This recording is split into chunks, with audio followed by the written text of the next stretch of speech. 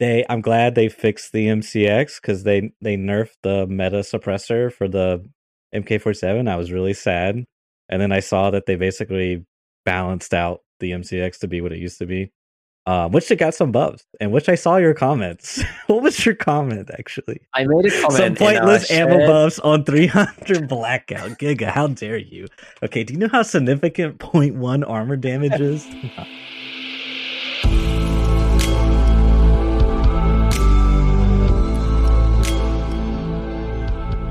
Welcome to Scav Talk, an Escape from Tarkov podcast with a focus on the continued development of the game, patch note analysis, theory crafting, and general gameplay discussions. My name is Church. I'm one of your hosts. I do video editing for a content creator named Airwing Marine. I'm Gigabeef, a Tarkov YouTuber, creating videos to hopefully help you guys get better at the game that we know and love, Escape from Tarkov. And I'm in an extremely strange mood, and welcome everybody to the next episode of Scav Talk. Church, my man, how's it going? It's going good, man. It's going good. How's the week been? Tarkov been treating you well? Been playing much? Or... I'm doing... for whatever reason, I decided to do... what is it? Tarkov Shooter Part 3 or 4? Whatever the ones, like, you got to get level 3 sniper skill. And I have 1 out of 3. And I decided to do it the legit way possible. So I'm not, like, bringing a Mosin and, like... Because we used to go Shoreline. We would, like, farm money there. And we would just, like... pop a SJ6, sprint to the resort, and as we're sprinting there, all of us were just loading Mosins. And eventually we just ditch it in the bush and come back in insurance and just repeat the cycle. But I'm like, you know what, that's just like that's a little too extreme. I've done that before. Let me just do it the natural way. And the natural way is like hitting a scav in the leg 5 times to get the most points. Because if you shoot him in the head, you get the same amount of points if you shot him in the... It's kind of frustrating. But you know, I'm doing shooter, I'm doing leveling sniper skill. It's fun. It's very frustrating, but also very gratifying when you like the stars align and everything happens and you get the shooter born kill. It's nice. Yeah, I guess that's something that you can be working on as well. If you've got Shooterborn in Heaven at the same time, then you can kind of be doing both, sort of, if you're like just trying to fight scouts or whatever. That's kind of cool. I've actually done. I was like, I'm going to do the shooter line. It's going to be great. And then I get through and I'm just like, I get like the close kills on factory, and I'm like, right, what's next? Oh no, I have to get level 3 sniper, and then it's just like, do I want to do this? And then I just like just leave it, and then I just shelve it for like 3 months. This is what happened exactly last time. It was. It's rough. So that's exactly where I'm at. But so like on this point, I guess like before I forget about this particular piece, given that we're talking about it, and this is relevant. I did a video ages ago about skills, which I think you've seen, and it was one that like did surprisingly well despite it being like kind of boring. And I talked a little bit about sniper skill in it and about how you take the Mosin, or something that's like the Mosin works because you can just reload like the one round over and over again. And somebody mentioned on that video actually that you can do it with other guns as well. And I was like, maybe we'll go and test it. And like then ages later, somebody mentioned, you can do it with the VPO and you don't lose your bullets either. And I was like, So I actually went to test this very quickly. It's like one of the few things I actually went to go and test this week. And I just did it in offline just to see if it works. And if you take out the mag, the VPO, and just bring in like one bullet, you can, and I don't know whether you could do this with Mosin as well, because I've not tried, but you can load the VPO and then you can use like whatever the button is. I can't even remember now. Is it like Control R or Alt R or whatever to like unload the chamber? And your dude just like he rags the bolt and like catches the round, and then you can put the round straight back in, and that counts for sniper skill, which I was fascinated about. I was like, so all you need is like one like Gexa or whatever it's called, those like horrible ammos for 366. And a VPO, and then you just go pa-dink to clock, pa-dink ka clock, pa-dink ka clock over and over and over again, and that does technically work if you want to cheese it, because LPS be pricey these days, you know. Man's not going to want to put 100 of them on the floor, not if you're an obsessive impact anyway. But anyway, I wonder if you can do that for other guns as well. You can eject the chamber. I don't know. Somebody said the M700 works, so I didn't try that because I could have swore that you could just reload the cartridge and you got points for the VPO, but I don't know if that's true or not. I think you can, but I don't think it gives you anywhere near as much. That's the gut instinct I have. I haven't tested that. That's unverified, but I don't think it gives you anywhere near as much as loading like an for whatever reason. I mean, it's so crazy. Have you found it's taken you ages? Like doing it the legit way, it takes a long time. Oh, absolutely. Yeah, okay. It's insanely. It takes forever. I don't even know how many points you get, but even if you do hit a scav like a bunch of times, yeah, it just feels like I got one whole point. Like it's like, okay, only 17 more to go or whatever it is. It's rough.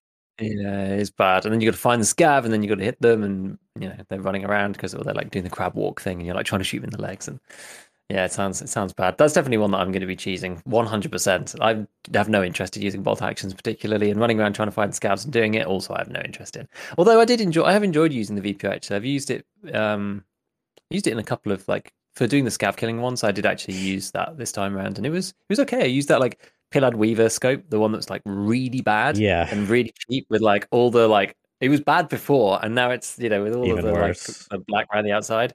Yeah, but it's like 8K because no one wants it. It's so bad. And then the gun itself is like 12K or something. So you're like, oh well, I have a sniper rifle with a scope on it, and the rounds cost 30 rubles or something, and the whole thing cost me like 20 grand. And you can actually hit somebody in the head with it, and they will die. So I don't know. It's a funny one. It's a funny one. Yeah, this week for me has been like I said to you just before, I've been like so incredibly busy. I've like not been able to play as much as I wanted to at all. I did like a couple of raids towards the beginning of the week. It was like mainly with some real life guys offline, just like helping them do some of like the lower down quests. I haven't really done much Yeah. for my own PMC. I kind of got to level 30, and then it's like really slowed down just because I've not been able to play too much. But I did finally do what was the one for Jaeger? I did like the kill scavs across all of Tarkov, and then I did like another couple of quests, and then I had to hand in like the defib and stuff, and I already had them, or like I think it was the defib, and I had them, and managed to get up to Jaeger 3, so could put the water collector up to max level, and then start building the moonshine station, Yeah. which is kind of what's in process right now. And yeah, I guess like how are you doing like Bitcoin wise? I'm just intrigued because like my farm is like level 2 now, and I'm at like 21 GPUs. I don't know if it's worth it, but I just plow money into that because I'm just an unashamed completionist, regardless of the cost. Yeah, I mean, I don't know, when I was working on the Airwing GPU video, is it worth it?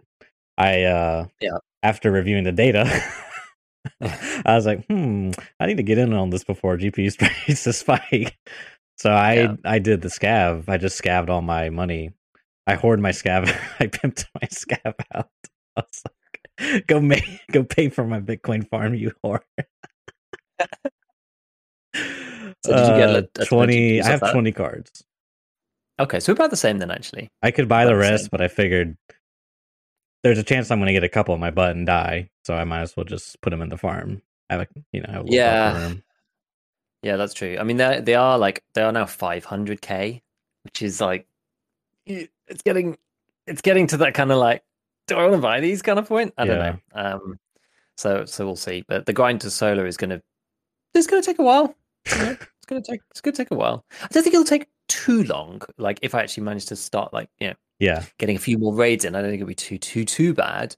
But it's like a cool 10 mil or something to do so, and so it's it's not an insignificant amount of money, that's for sure. So we will see. Anyway, this week, lots and lots and lots of stuff has happened. I've barely been able to keep track. It's actually been pretty crazy how many things have changed. And like, so what was there? We had like a new like a whole new patch, which I originally was just like, oh, this is like 0.12 coming really early, but then actually no, it's like 11.2 or something. Yeah. And there was like a couple of nice things. I guess like, what should we start with? I mean, I had like end game quests down as like the first thing, in kind of like my list of like interesting stuff, because like I haven't been able to check them out. I don't know whether you've spent much time looking at them, but some of them look kind of interesting. I think like the ones that I'd seen, like various ones are just like go places, do stuff, kill people, blah blah blah blah blah. But there's one in particular which I think is probably it's like the FU endgame streamers quest, which is like it's like the guide squared. Which I was like, oh my god, it's just like it's 4 PMCs, right? I think it's 4 PMCs on every map, and it's in a very specific order. I think you have to do it in the order that Pebble gives it to you. and it says like memorize the route or something. So I think you might have, but maybe I'm not sure. That could be wrong, but it looks tough. You have to kill 4 PMCs without dying on every map. So that's like the ultimate end game quest, right? The guide is hard enough for normal players. I think it's good that they're adding these kind of really hard things. It's kind of like the Snowball Challenge, right? You have like all the players in the game, all the high end streamers like trying to do it. Who's the first to complete it, and like a couple of people will finish it, and it's like makes it a real, like, you don't need to do it, but it's like proper achievement style stuff. I think it's nice. I like it. I'm never going to do it myself, but I like the fact that it's there. You know, you're broadening the spectrum of stuff. Like, we're all going to sit down here in this end, and you got Landmark and all these guys who are going to actually complete these things out to, you know, the top end, and it makes it exciting, interesting. There's stuff for them to do. Yeah, I mean, that's one of the positive things I've seen, was that a lot of people were like, "Thank God, finally, I can do something other than farm raiders," you know. Oh. So I think that's good. You know, I would say largely it's more of the same quests, like type of quest, I guess, and there's really probably no way of avoiding that. It is. You know what would have been quite cool if they'd actually put the Snowball Challenge in as a quest. That would have been kind of funny, because that's kind of, it actually doesn't really matter. Like, all that matters is like people having goals to work towards, that then you don't have to like think them up yourself and like track them yourself. Yeah, do you know what I mean? Very true.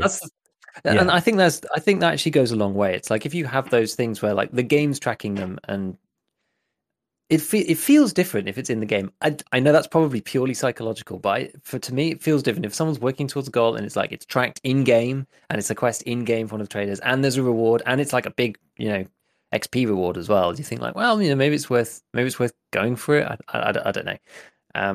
But yeah, it'll be fun viewing, I think, because we talked about this like a while back, but like the most that I've ever watched Tarkov Twitch, because I'm not a huge Twitch watcher, because it takes a lot of time, and I don't have a great deal of time. But the most that I've ever watched Tarkov Twitch was when the Snowball Challenge was on, because it was really gripping. You know, it was really, really hard for the people who are the absolute best at this game, and that's like fascinating to watch. I thought it was amazing. I loved it. So to have more things like that, I think it's just great for. I mean, it doesn't make any difference to me or you, right? But like, it's great for like the community, that the sort of the viewing experience on Twitch. It's like, you know, it's a viewing experience thing. It's like putting on a sporting event almost. You know, it's like you're not going to necessarily partake in it, but you're going to watch it and enjoy it. And I think it's kind of like that, and it's something exciting for those very few people who are going to partake to go and enjoy and you know, rank themselves up against other people who are also doing it. It's cool. Yeah, I mean, you mentioned about raiders. I mean, there's been a couple. Has there been 3 Kappas so far? I think I think I spotted 3 Kappas. And Tarkov Reporter was he was like tabulating it, and I think there was the first dude. I think, was he like Japan or something? I'm not sure. And then there was a German guy, I think, who was the first dude to do it on Twitch, and then there was a guy in NA as well. I think, I don't know if there's been any more since then, but like, it's absolutely nutty that people can get to level 71 this quickly. It's actually outrageous that that's even possible. Which is it's just insane. It's insane to me. I don't even really understand. Dedication. I can't really comprehend that amount of raider kills. I think that the guy had killed like 3,500 raiders or something. Anyway, so what else was added? Yeah, so next one, sorting table added to scav runs. We spoke about this before. It's very good. Why that wasn't in there in the first place, I don't know. They've added it now. It's probably just an oversight. Probably, and they listened to the community and fixed it. Yeah. So that's pretty good. And one other thing that's kind of like in a sort of similar ballpark, I guess, like quality of life stuff, is the ability to use the flea under level 20 without actually being able to have access to the flea market. I think that is actually huge. Especially clearly, now, I've not been able to try it. Yeah, especially now with level 20 gap, flea market gap. You know, It's like, oh man, there's no like sorting way of sorting the traders. So you just click and it's like, yeah. And it's all little icons you have to click on each individual. The user experience isn't the greatest. So having that feature is going to be, because before it really wasn't a thing, right? I guess maybe at max traders before the flea market, it might have been a little annoying, but they've constantly added new stuff since then. And the list has gotten bigger and bigger. Exactly. It might have been okay at the beginning when people were first looking at it and first Hmm. using it, and it's like using the filters down the side and using the tab bars like levels 1 to 4 or whatever. You can like hone in what you want. But now it's like, yeah, if you go to like Peacekeeper level 3 and you go to like weapons mods, it's like all these like attachments, 1,004 grips, Yeah. loads of stuff. Like, and even if you like hone in as far as you can go down in the filters, and you're like, which color of this Magpul AFG do I want? It's that kind of thing. So that's actually really, really good. But I think that the biggest plus to that of all is just the fact that you then get ability to do link search, because before level Yeah, that's 20, it's huge. impossible for players to figure out what to do. Like, if you Right. have no experience with the game, you can't use the workbench because you don't have your hideout upgraded yet. You can't use link search either. Like, you don't have a chance. Yeah. No one stands a chance. So this is brilliant, actually. This is really, really good for new players and to help people understand how to do modding and stuff. So I'm Yeah. very pleased about That's that. actually huge, the link search feature, because it's like, God, dude, Oh, trying to build an M4 when you have no clue about how the mechanics work of an M4. Like, dude, exactly. once you learn the link search, it's just like a whole new world is open up to you. Yep. And you're like, oh, I understand how this works now. And it's like layers of a tree, like opening up. You're like, oh, Yeah. this is crazy. And you're like, oh, but now I've done a link search. How do I go back? Oh, no, you can't. But Yeah. It's, anyway, yeah. I wish there was a back button. You know what? I don't think I've ever seen anybody ask for that. Yeah. And I would use it all the time. I used to think it's one of those things I'm now conditioned that I know that it's not there. So I just like ESC back out and then have to go back through the front. But you can only go like through the tree or back through the tree Right. I've, using link search. You can't like go link an item and then just like go back to the item I was on before, because that'd be really handy. Because like think about like the combo suppressors things, right? So you go like, oh, barrel of an M4, link search that. Here's the comps. And then you go link search the comp. Oh, here's the suppressor. But then you go, okay, well, I want to go back to the comp now. You have to go like re-link search the suppressor and go back and find the yeah. compensator. It's annoying. Whereas if you could just go like, oh, just jump me back the step I was before, there's lots of situations where I'd like to use that. I really used to want it a lot. And until this moment, I'd kind of forgotten that was actually even a problem, because I'm so used to using it this way that it doesn't bother me anymore. I just wonder if we could take it a step further, and why not just view the whole tree instead of navigating from branch to branch? You have like the M4 at the base of the tree, and then you click on it. It's like, all the drop downs, like the categories for the mods, and you can just kind of like expand out the tree, if you will. Yeah, I guess that's kind of like the preset system screen, I suppose. Yeah. Kind of, Yeah. Kind sort of. of. Yeah. Because that's kind of why the preset system is so good. But then in the preset system, you can't see anything you haven't identified, and then you're not sure if there's something missing. And like, yeah, that's actually one thing that I underestimated, by the way, at the beginning of this fight, like looking at gun builds and that kind of stuff. And I'm just like, God, I better like not miss anything. Like if like, what if I've like missed an attachment and I like make a build and there's like a part missing that I've forgotten about, and I go through the fleet like, have I identified everything? I better have. Yeah. Kind of. And the RK2, I cannot identify this thing, right? There's like no one puts it up on the flea market. I've never seen another gun with it on in the game so far, and I don't have skill level 4. I cannot identify the RK2. I cannot find the best in slot recoil for most builds now. It's like I have to calculate it myself using It's funny. the damn recoil. It's so irritating. And it's just like it doesn't matter, and I'm so annoyed about it. Anyway.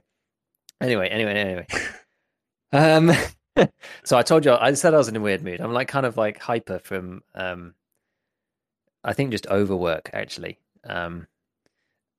So this is probably quite a good place to just kind of like chill out, vent a bit of steam or something.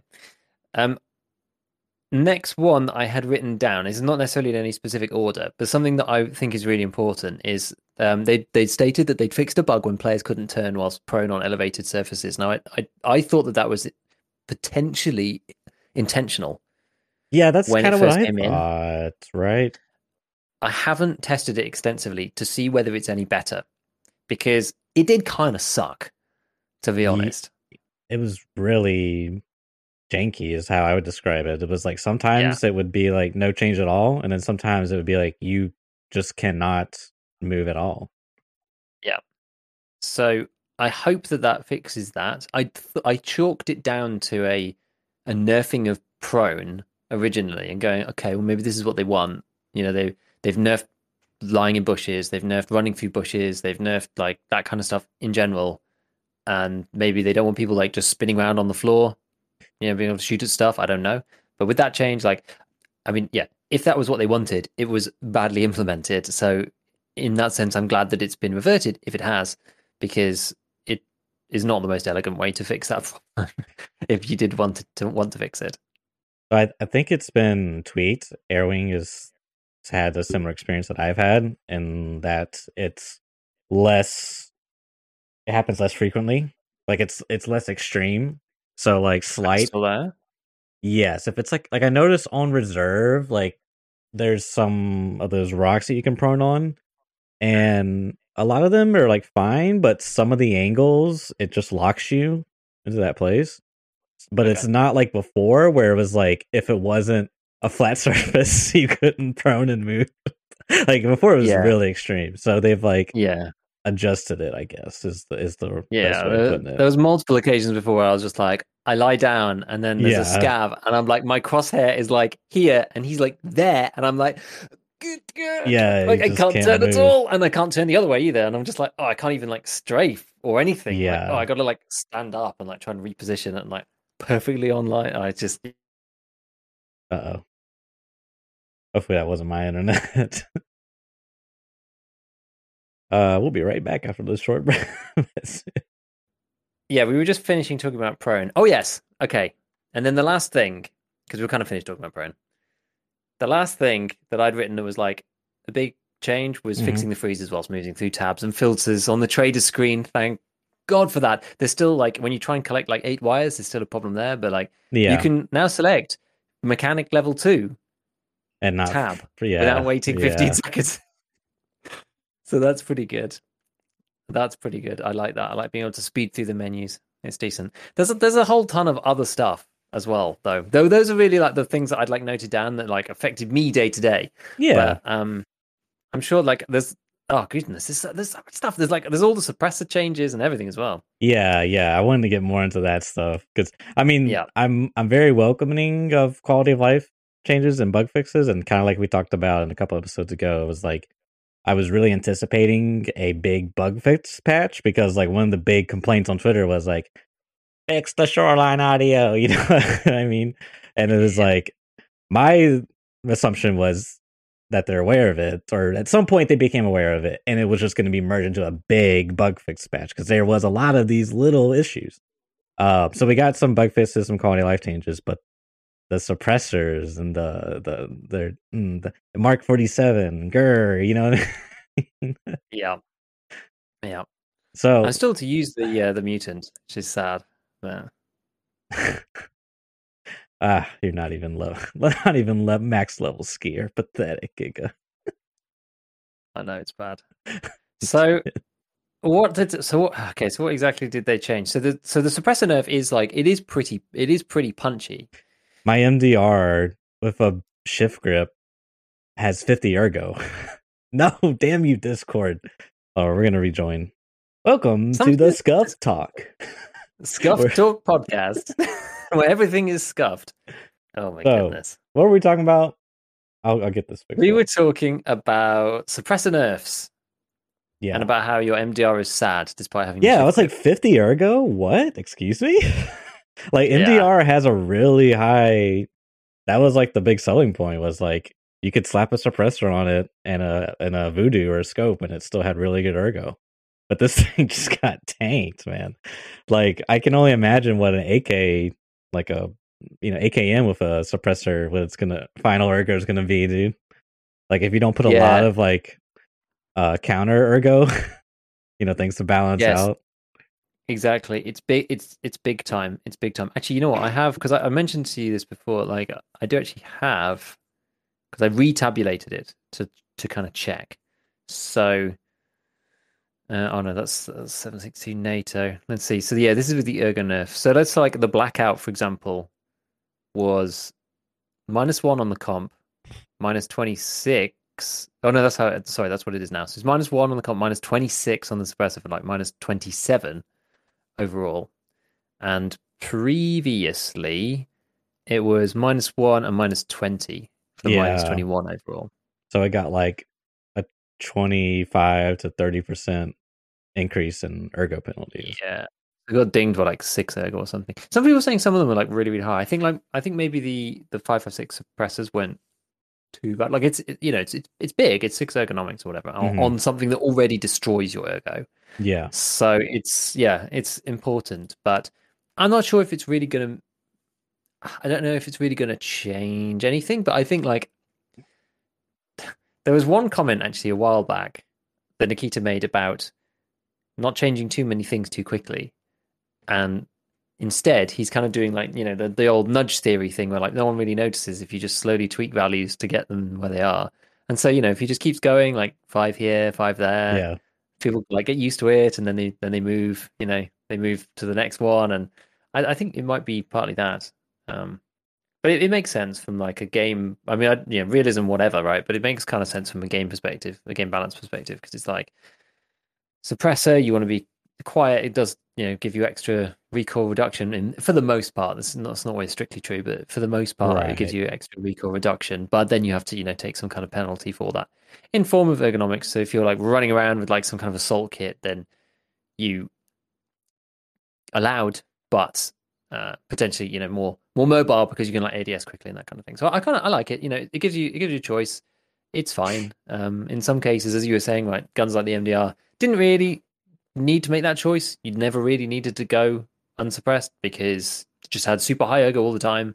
Now it's kind of making it more of a question of what kind of raid am I doing? What do I want to do in this raid? Do I need to be far away and hidden or whatever? Or am I going to be like up close and I may as well just not go suppressed and just be like loud as hell? I'd put a loudener on.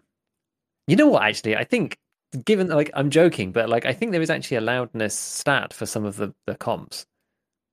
I think there is. What is that? Like having one of those like big exhausts on the back of your car. You know what I mean? But like for your AK, make it super loud, like really intimidating. That's funny. Yeah, I don't remember which one it is. I think it's the band.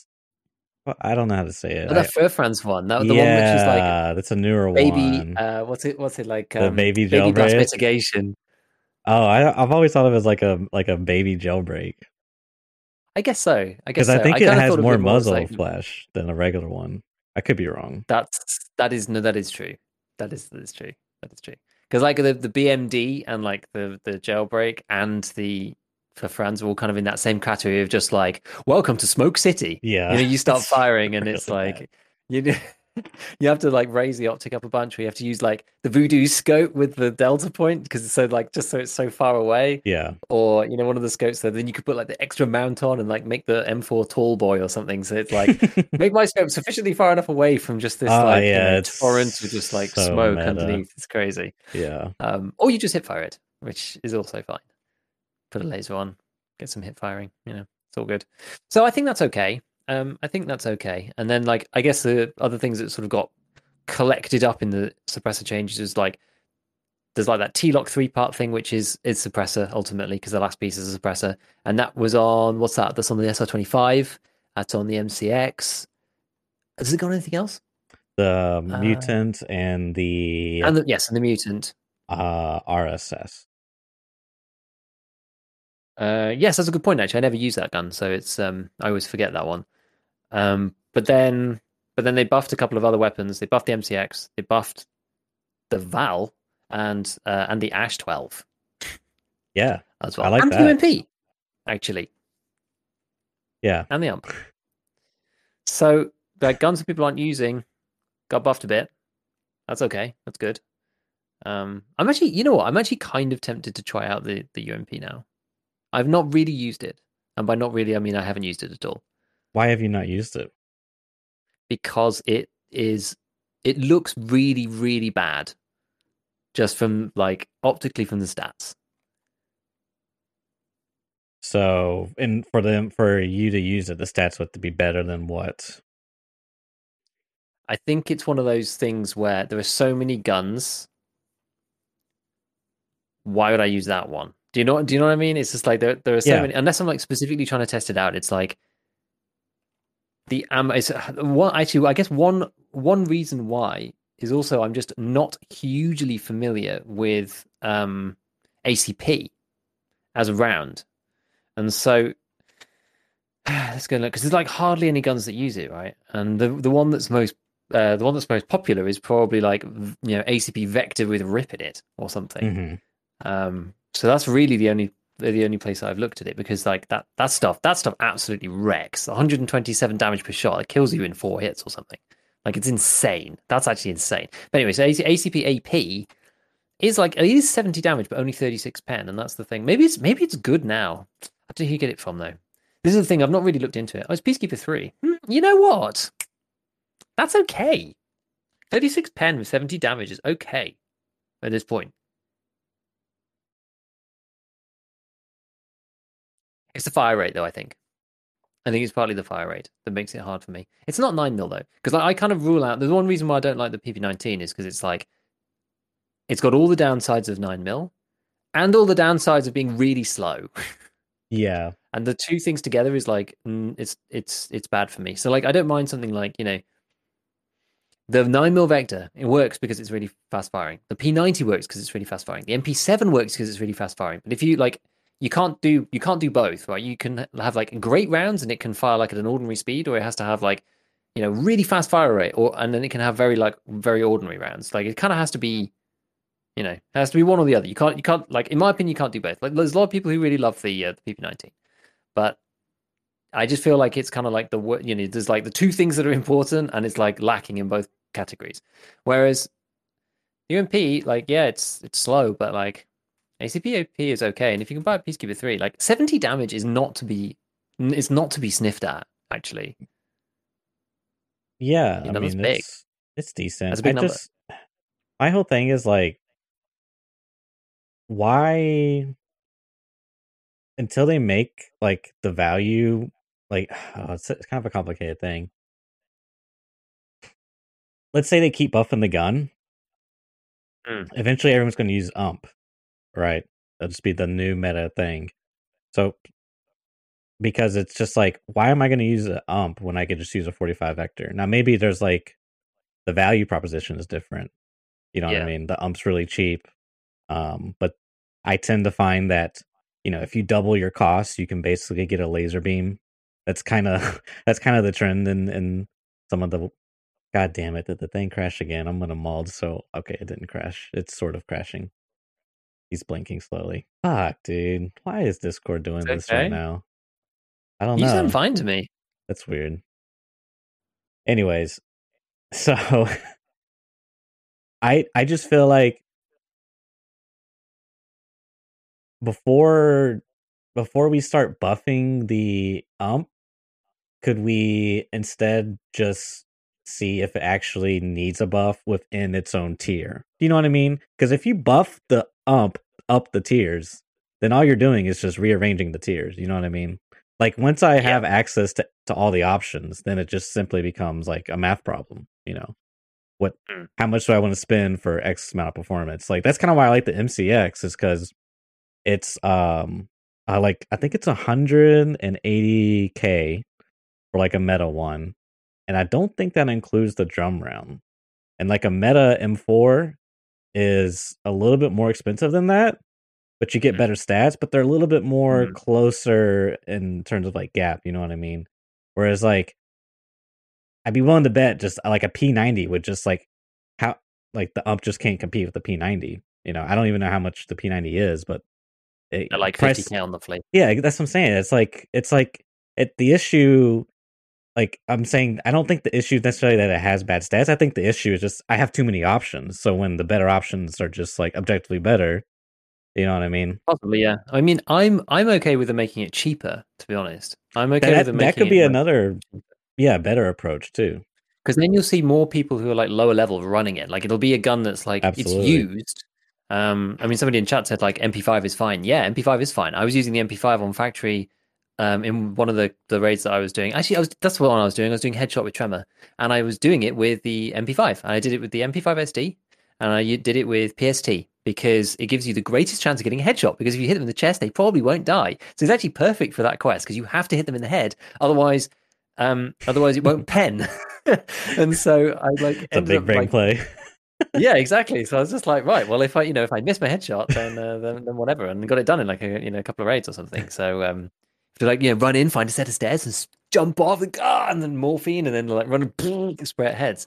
But it's like, the base MP5 is also just fine, and they need to, the amp needs to be like a lot cheaper. I think it needs to be like a real budget gun. It needs to be like something that people are going to like pick up and like run budget, because as you say, it's like I'm looking at the stats and I'm like, yeah, it's great, and 70 and 36, maybe I'll run it, blah blah blah. But the P90 costs 50k. The P90 fires 50% faster. Yeah. The P90 has rounds that do 37 pen rather than 36 pen. Not quite as much damage, but it doesn't really matter because it hits the important breakpoints for two-shotting thorax. It's kind of okay, maybe, depending on mitigation or whatever, but like maybe. But it fires half again as quickly, so it hardly matters. And you get a 50-round magazine with it. And you can suppress it if you want to. It's like... And it's like... It doesn't cost that much more. The approach seems like, let's squish everything together instead of let's broaden out the choices, like the options. You know what I mean? Yeah, like I would be happy kind of with like, the bad stuff to get even cheaper, and like so you separate this stuff out like economically, and then you make the the Meta M4 and the Meta MCXs or whatever, you make them like more expensive in that way. Yeah. And so there's kind of like a choice. I don't know whether that's necessarily good, but at least like spreads it out and kind of gives people more. And this is like this it stops people from saying, for twice the price, I can have a laser beam, so may as well, because if we're talking about 75k versus 150k, I can pick up 3 bolts and make that. So, like, what is 75? Like, and this is always the thing that's funny about Tarkov is like, there's a lot of people, and I'm guilty of this too, of being in kind of like the money mindset with it, being very much like, 150k weapon versus 75. Can I get away with 75? Blah, blah, blah, blah, blah. Forgetting that, like, most of the time you float like 2 mil in your stash, and but it's putting stuff through the various crafts. You're making money all the time, and you invest 150 here into, buy a water filter, and you buy a couple of bolts, you make a grenade case, whatever, and your money's going like, 2.4 down to 1.9, and then 2.7 when all the crafts finish, but you're buying more parts, it's like 2.2, and then you're like, oh, but on my gun, I'm taking it from 75,000 to 95,000 or whatever. It's just like 20k, right? And you can sell like one Iskra lunchbox and make that money. So it's just like, the guns, or the weapon components, unless you're making something absurd, right? Unless you're running thermals and you're running it like every raid or whatever, most of the time it just doesn't. It's a small number compared to the other stuff that's happening, and I'm very guilty of this actually, probably more than most people even. I'm just trying to like optimize everything, but like you're quite right, and that's the thing. It's like, does it push the stuff out of reach of newer players and stuff? Like, yes, but should it also as well? Like, should it be more expensive to get something that's like a laser beam versus something that's like value? And then it made people think more about, what they want to run and blah, blah, blah. Because then also on the flip side, it's also more like a money sink in some ways, right? Because it'll cost more money for high tier players to be running the high tier stuff. Yeah. And so not necessarily as economic. I don't know, some people it won't affect them, but at the same time, it'll be more to think about. Yeah, that's the thing. I mean, we have so many guns and so many attachments, but we only use like 10% of them, And so, like, if what worries me, if like the thought process is, oh, we just need to make everything like the 10%, then it's like, at that point, do we really have any options, or is everything just the same? Is everything just a laser beam? So I like the idea. Like at the start of the wipe, you have like very limited options, and one of my gripes of this wipe was that they gave 30 rounders for the AK, because the AK and SKS were like, they were really good, but you had to deal with the SKS, you had to deal with top loading, and the AK you had to deal with the 10 rounder mags, whereas now it's like, well, I just have 30 rounder mags and 20 rounder mags for my SKS. Like, there's even more of an incentive to use them over some of the other options. So it's like, that's kind of my mindset. It's like, I would rather have hard choices to make, and choices that matter, and kind of like preference, player preference. Like, oh, I prefer this gun, and this gun works for me. You know what I mean? Where instead of like, the answer is no, you should just use this gun because this gun is just objectively better in every category. You know what I mean? Yeah, exactly. I mean, that's kind of the conclusion that I came to in some of the early videos I did this, why basically being like, you can do what you like, and some of the guns are good, but if you want an all-rounder, basically, I think you should just buy the SKS or the Vepr. Yeah. Because You get a 30 rounder or a 20 rounder, and you can buy them at level 1. And if you want some to mod them, then you can. This case is slightly cheaper, and you can use the PSO. The other one, you can put red dots on it from level 1. Like, a couple of wipes ago, like, it was painful slightly, but finding a 20 round mag for the SKS, you're just like, dude, now like I still have to top load it because I don't have 2, but I actually have like a few more bullets in there. Or finding a 30 rounder. I mean, I don't know whether, like, the biggest tease in this entire game is that 10 round mag that's sold by Skier. I don't know whether you've ever been tricked by this in your Tarkov career. The 10 rounder that looks like a 30, but is blanked off partway down, and so it's only 10. And you look at it and you go, oh, that looks like, I'll buy one of them. And then you put it in, and you're like, 10 rounds? And then you're like, you look at it and you're like, oh, Skier, you are an actual bastard. Honestly, that's like probably the worst piece of kit in the entire game. It's such a tease. Like, it lures you in and then goes when you buy it. It sucks. Like, wow, this is so cheap. Exactly. But no, look, I agree completely. It's like you want that broad spectrum of stuff. Some stuff should be bad, but it should be, or it can be bad, but it should be cheap for it. And so people will still run it because sometimes you need to go and plant balaclavas on a pier in the middle of one of the hottest areas of the map. Yeah. And that kind of thing. And yeah, it gives like variability to the way that people play. And you'll run into these kind of things. And it's interesting when you run into, I've not seen anybody with an ump yet. No, I mean, I've seen some people do some videos. I haven't watched them. I mean, my assumption is just that, it's just a slightly better ump, but it's still not that great. You know what I mean? So hopefully as things move forward with the development, we can start getting more into these balancing acts, if you will, of balancing. We'll see. Yeah. We will see. So that's Church's rant for that.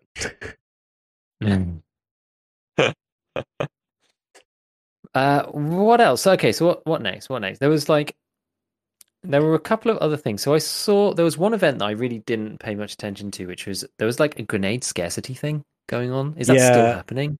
I think it's a permanent thing. Different. No. You can only buy like 4 rather than 8 or something from prep, or like. I guess it makes a difference if you play a lot and you only want to source those grenades from the traders. I guess that's who it's affect. You have to like stack them up per reset. Yeah, and that's what I do, but not everyone can do that. You know what I mean? So they end up paying more. I don't know. I don't want to be a dead horse, and that's starting to become a trend on. That's going to be a catchphrase. But the whole trader reset thing, I don't like it, man. I don't like it. So this is the Trader Reset Camping Podcast. Welcome. Yeah, it's just like a recurring thing, man. It's like, because I think that was from the Clean and what's his name? Not Brandon. Is it Brandon Herrera? T-Rex Arms guy. Yeah. I don't know. But that was one of the things Lucas. They brought up. Yeah, Lucas. And he was like, hey, grenade spam is a, kind of a thing. And we feel that it's because the trade, there's just an abundance of grenades, a supply of grenades. So they lower the trader supply. But it's like we've only haven't really solved the issue. The issue's not that Prepper could have 1 grenade. You know what I mean? But it's just like, as long as I can get infinite money, I can just buy infinite grenades at risk free. There's no. I guess even more fundamentally, in some ways, like grenades are just they're just so good. Yeah. Oh, absolutely. And I've been wanting to do something about grenades for ages, but I haven't really got around to it. But it's like, I feel like 10% of the time you throw a grenade with the objective of actually killing somebody. 100%. They're used to just. 10% of the time. It's like 50% of the time, or 60%. Like, it's like, okay, so like 10% of the time, it's just like, I'm gonna get this guy dead to rights with his nade. 30% of the time, it's just like, I'm dying, throw something. And then the remaining 60% of the time is, I know there's someone over there, but I don't quite know where. Let's make them run. And it's like it flushes people out, makes them move. You can flush people out, or you can just like force them to sit in the corner as you like close the distance on them. It's just it's oh my god, yeah, it's really bad. Exactly. It's like a positional and mobility tool, Yeah. which in EFT is like, the grenades are good in most games, but like in EFT, it's super strong just because like you often will know where your opponent is, and people are kind of cautious to like to move out. Like it's people are aggressive in this game, right? But it isn't like COD where you'll be sprinting through the map and two people will meet each other and you'll have a gunfight and one of you will die. Like EFT doesn't play out like that. There's lots of times where it's like two people are down the ends of different corridors and people are spraying, like pre-firing and trying to do stuff, whatever. And like the quick like with the nade down the corridor, like the small lean and just boop down on the right hand side just to like try and get people to move or whatever. It's just like it's so disruptive. And then when you can hear people running, you can then go, oh, okay, they went from left to right, they're in this room, and then you can once you've got like exact precise positional knowledge on somebody, that's when you just and just shoot someone with pre-fire. Oh god, I had a really horrible one on Fracture. I was in the bathrooms with a P90 and I just completely mistook where the guy was using the audio, and I pre-fired like the little cubby hole where there's the showers where like scared people like to sit. I was healing in there and I heard this dude like come around the outside, and I like as I left the showers I started firing with the P90 and he was like not round the next corner, but round the next corner after that. And I must have hit him with like bullet like 35 to 45 or something. But the rest of them just went just in a big spray and ended up just like meeting this guy with the P90. And he had like a Gen 4 on and an alt in. And I literally just was like, and just pile drive through him with like 15 rounds out of this thing and just killed the guy. I was like, kind of feel bad for you because like that round's not really supposed to go through that. But at the same time, you just get hit by so many so quickly. And like when you're already shooting and the guy comes around the corner, it's just like he just gets hit so many times before he can even do anything. It's like, it's rough. So yeah, like the grenades are just so good for that reason. And I think like I'm torn about grenade spam. I don't know whether it's good or not or whatever. Like, you have to carry them around with you, and if you die, you don't get to use any of them. And maybe they're a bit cheap. I don't know. I'm not sure how I feel about it. I feel like is it okay? Maybe there are too many in the game. Honestly, maybe there are too many. I mean, it's a really good tool, and when you have like in theory infinite supply, like honestly I was like thought I was going a little extreme bringing 4 grenades every raid. Then I watched Landmark and my god, that man brings like 8 to like 10 grenades every raid, but they're so useful. Like how much of a bad feeling it is when you hit G and nothing happens. Like man, I wish I had more grenades. Like it's kind of nutty actually. I think the idea was to change it from a hotkey to more of like a slot. Like you switch to kind of like a CS implementation as well. Like you pull out the grenade and then you can press the grenade key again to like cycle through if you have like a flash or a smoke or whatever. And then you actually like pull it and throw it there. And I personally would like to be able to cook grenades. I really enjoyed that in like COD. Because it's just like some of the other games too in the past. You could just do some really cool stuff like cooking grenades and then throw it, and they just can't react, but it's like just blows up right there in their face. I love it. I don't know if that'd be a good thing or bad thing or not, but yeah, that I do think there's 2 ways they could approach it. They could just like I don't know, fix the issue with scarcity and accessibility and no risk acquiring loot through clicking menus, or they could do this animation thing. Yeah, I think the animation thing is I think it probably is good because otherwise your guy's just like got them all like strapped to his front and he's just like it's just like it's pretty nuts. There's no like the risk amount is pretty low. I mean, sure, you can't shoot your gun like you committed to the action. That's probably the worst thing is you can't you can't undo it. You know what I mean? You've already committed, but the spam rate is just insane. Because if you're on the receiving end, you hear the grenade hit the ground. If you can't see it, then what do you know what I mean? Do you take the chance and run out and move your position and die to the grenade that you can't see, or do you just sit there and assume that it's nowhere near you? And maybe you're right, it's nowhere near you, but you're trapped there. So now more grenades come. You're continuously trapped. So it is kind of it is it's a very powerful tool, and I'm not sure if there's enough balance to like the downside of using grenades. Yeah, it's tough. I mean, you gave me flashbacks to great memories of cooking. I don't know if I want that in EFT, honestly. Like you get it down to like Call of Duty, like the first one, the first Modern Warfare is like Yeah, that was like really the game that I played a lot of the COD series. Modern Warfare, the original, and that you could do. Oh my God, you could do some dirty cooks in that game. My for God, and sure. after you get used to it for a while, you're just like 1, 2, 3.5, and then like out it goes, and they get like 0.1 of a second. Actually, if you want to be honest, they don't get any time at all. It just goes in Yeah, through the window and just air bursts, and everybody yeah. inside is immediately dead. Like it was insane. It was fun. It was super fun. But in EFT, like I don't know if I I don't. don't Yeah, know. I haven't thought about it. Now that you're talking about it, it sounds like it might be a worse thing.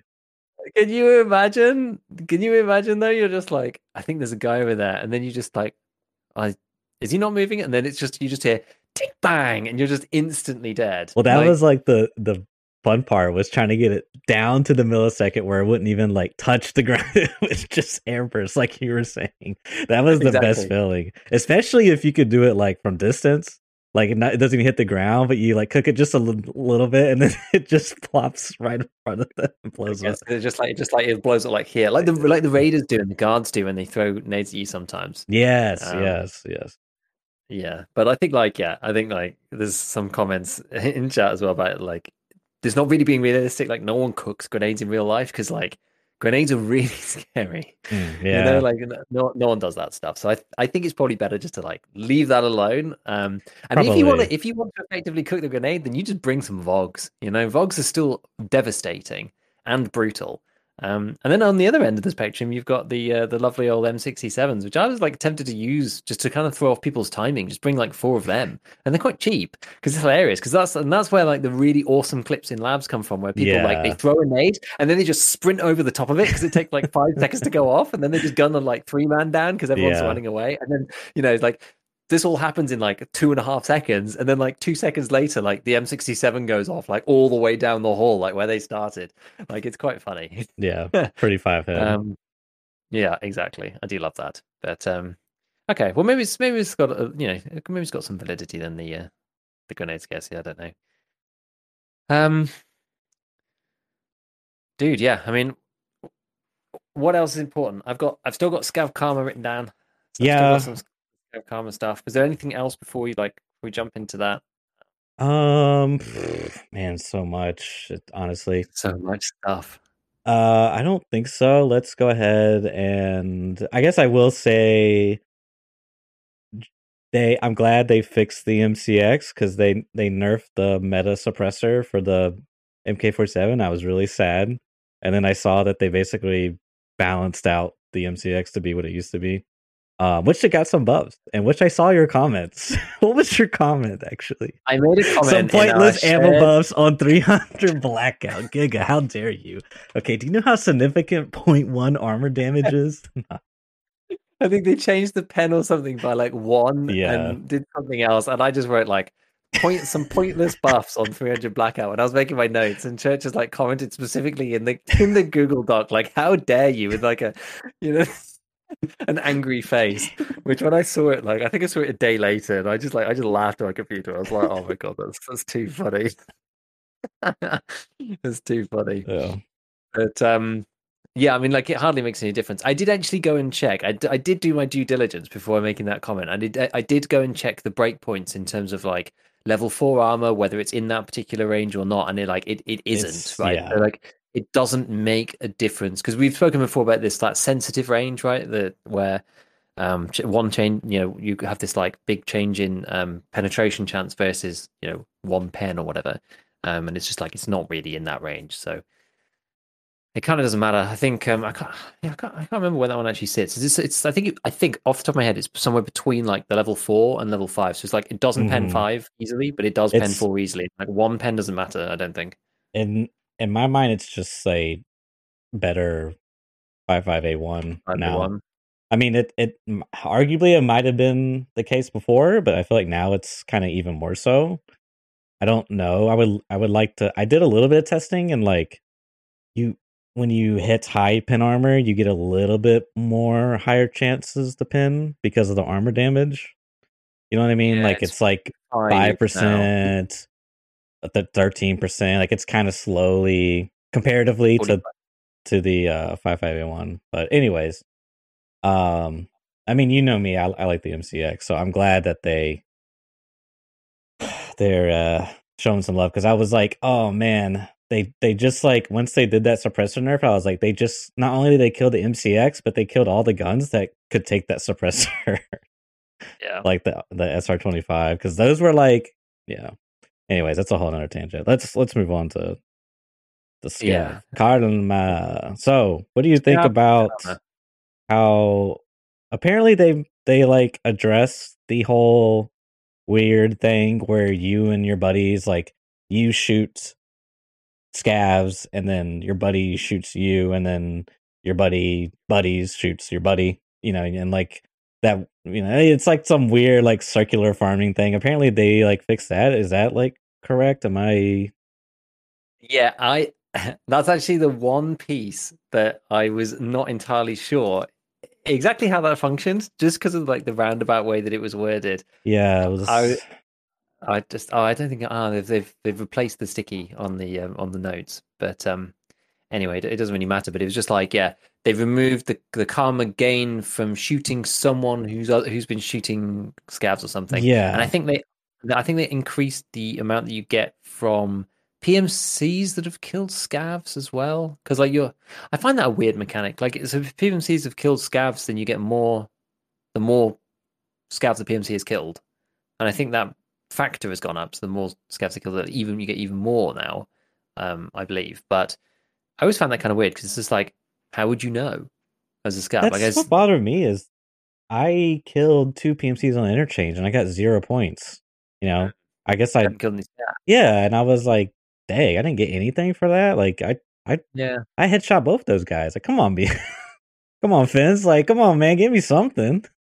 Yeah, I agree. I think it's kind of weird, that, but even still, like, I don't know, because we've just had this like event, right? And unfortunately I wasn't able to play the event still, so like I've not increased my scav karma whatsoever. And I think there's lots of people who've like raced up to 6, because you could get like a ton of scav karma for doing the car extracts and stuff. They seem to be, but they seem to be like leaning so heavily into this kind of like car extractors PMC thing, and I don't really know why. Like, it doesn't really. I know, like, the trader network and fence and scavs driving the cars and whatever, but it's like, so I can go and I can kill 5 scavs, have a bounty on me effectively, because that's kind of what it is, right? If a scav kills me, they get some bounty.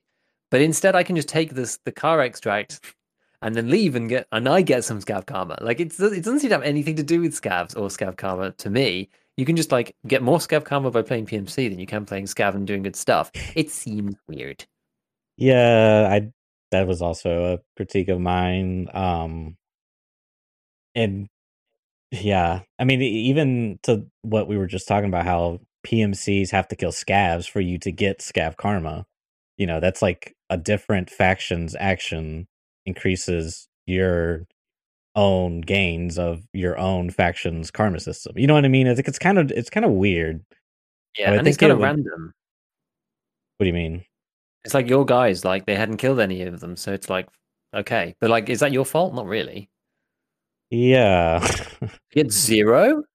Yeah, I guess it's like in there. I guess you watch them and it's like, okay, finally he killed a scav. Now I can get karma. It's kind of weird to think about. Exactly. It's strange. But they might have killed some scavs before. Like, what if there's like 15 minutes left? Who knows, right? Like, why does him killing scavs and then I guess because I killed him and I saw him killing scavs, so I'm like doing the intended thing of scavs that rewards me. I don't know. It's kind of weird. I guess so. I suppose like the other side of the argument is like, oh well, you've got like the shared extracts kind of thing. So it's like PMCs kind of then. I'm engaging in this sort of scav karma thing in general. So it's like, well, you can take I have absolutely no issue with taking the scav extract, giving you scav karma as PMC, right? Because if you're nice to the scavs and you take someone to the extract and you help them leave with their equipment, that's completely fine, in my opinion. it's the car one that I find weird because it's like that's just like you have nothing to do with player scavs or any scavs really of any kind. You just Right. need just an extract. So as the PMC is concerned, you bring some money and it's just an extract. Whereas like bringing another player scav out, like it's hard to do. You have to befriend someone. Like you could have just shot them, but you didn't. There's like it's hard to do and tricky. And so the reward for that I think is justified. And the disconnect for me there on really both of those, mostly the car extract one, is that my actions on a different faction affect a different faction. You know what I mean? Like I'm playing the PMC role, but I'm getting scav karma for my scav. Like I don't know, it's kind of a disconnect for me there. Like it doesn't really, I'm not sure. It's all kind of like hypothetical stuff in the air because we don't really know all the details. Exactly. But I think they did add one extra. They did add one thing. So I think do you get like a very, very tiny amount of scav karma now when you leave? For everyone, for every 10 extracts you survive, you can kill one player scav. Well, I just don't kill anybody with my scav anymore. Listen, it's made insane. Scavving just a free money run now. I lost my mind. I went on factory. I was trying to kill some time for my food to get here, and this scav was just looting the locker or the final camp. I was just looking at him, and I was like, "I'm gonna just kill him," and I just shot him in the back of the head. I don't know why, and I was like, "Wow, that was kind of fun." And I just went and killed a couple of scavs and then got out. I don't know. I don't know what happened, but it happened. Okay. It happens. You know what? Actually, a similar thing happened to me playing Interchange, and this is like slightly different. And I was like, there were two player scavs having a fight, and I was actually with two buddies when we were playing a scav raid, and we were like, "Oh, what's this? Some kind of some fight happening in between scavs. What's going on?" And I was like, one was like cowering behind the wall, and the other guy was like in Rasmussen, just like aggressively like peeking out, whatever. And I was just like, he's clearly the aggressor. So I just like I spawned with the SPD. Yeah. So I just like came around the corner and just went bam bam and just boomed this guy. And it was just like, oh, negative scav karma. And I was like, huh, that's kind of weird. So then I like went around and we were like with this guy and he was just like wandering around. And I was like, so surely he was the one who must have been the bad scav. And like we were just like looking at this and I was like, guys, I'm going to murder this guy. And they're like, you're going to what? And then I just turned around and went bang, bang. And they were like, you just killed him. And I was like, yeah. And I got karma for it. Did you get positive or negative? Yeah, I got positive karma. Yeah. Oh, so you were right. See, so I was hoping you were going to kill both of them. It was like, no, that wasn't the guy. Bang, bang. No, that wasn't the guy either. Bang, bang. No, that wasn't the guy either. Because that's kind of a problem. It's like, how do you tell who is doing the negative action? Exactly. Exactly. It's tricky. Yeah, someone posted up with the what we were talking about previously. If Scav A gets negative rep and Scav B kills Scav A and gets rep, now Scav C doesn't get rep if they kill Scav B, which makes sense. So if you kill a Scav with negative karma, you don't then get negative karma. Yeah, that makes sense. Well, you get so before you were getting positive karma for doing the kill, but you were then flagged so that someone else would get positive karma. They then killed you in turn, even though you didn't lose any. So that was kind of the thing they fixed. Okay, but that kind of makes sense. That kind of makes sense to me. Yeah, I don't know, dude. Like you know what? Like I'm torn about it because like I thought that it would be in the spirit of the game to have scav karma like this, but the problem is like there's no way on a lot of maps, and even on factory, it's like. You're supposed to technically be spawning into a raid with a PMC in there. I'll be damned if I can find them. Like how are you supposed to ever find them? Like if you spawn into like reserve or, like interchange or something, like I find it impossible to find the players. Like how are you ever going to know where they are? And so what that means is that most people then aren't really bothering hunting for players at all. They're just going around looting. And it's like, it's changed the game a bit. For sure. On the other hand, like it's made... This one's been interesting because I actually have like people from like real life playing, and I don't like they're just about to like start getting into like the level 20 regions. These are not people who play like a lot, right? And the scavving thing, the scav changes have made the game a lot more enjoyable for everyone. Interesting, because you can just go in, you can just chill with a group of people, you can go and loot some stuff, and you're not literally getting attacked every 5 seconds. by other player scavs and stuff. Like, it gives you something to then go and do and actually build some money up, so you can then go and play the like stressful PMC raids. But not everybody wants to play a stressful raid every single raid. Yeah. And I think there's definitely a value for people who play the game more casually. It allows them to go in, chill out, play the game without having to, think about they're going to die every 5 seconds or, whatever. And like whether that's a good thing or not, I don't know, but it's definitely the reality. Yeah, that's super interesting. Yeah, I have two friends who haven't even hit 20 yet, so they're still kind of like, and it's weird for me because they're just like, oh, we're so close to like level 18 now and stuff, and I'm just like, man, to still be level 18, like one of the critiques that I've heard and that we were talking about in the Scav Talk Discord was, is this bad for new players? Because historically Scav mode was the way to sort of like hone your survival skills or your PvP skills, right? So now that there's a lot less of that going on, but it sounds like from your friend's experience, what they're doing is they're applying that to their PMC. So instead of the scav, kind of, okay, now I'm a little concerned. Yeah, yes, these guys have also played before. Didn't enjoy it, to be fair, and quit and stopped playing. But like these guys, like they're not like brand new, so they have played, right? Okay. So they know how to play their PMC, and this wipe has been like a lot more successful for them anyway because they kind of like know the base of the game. They know how to like vaguely mod various things and that kind of stuff. So it's not like they're like completely fresh.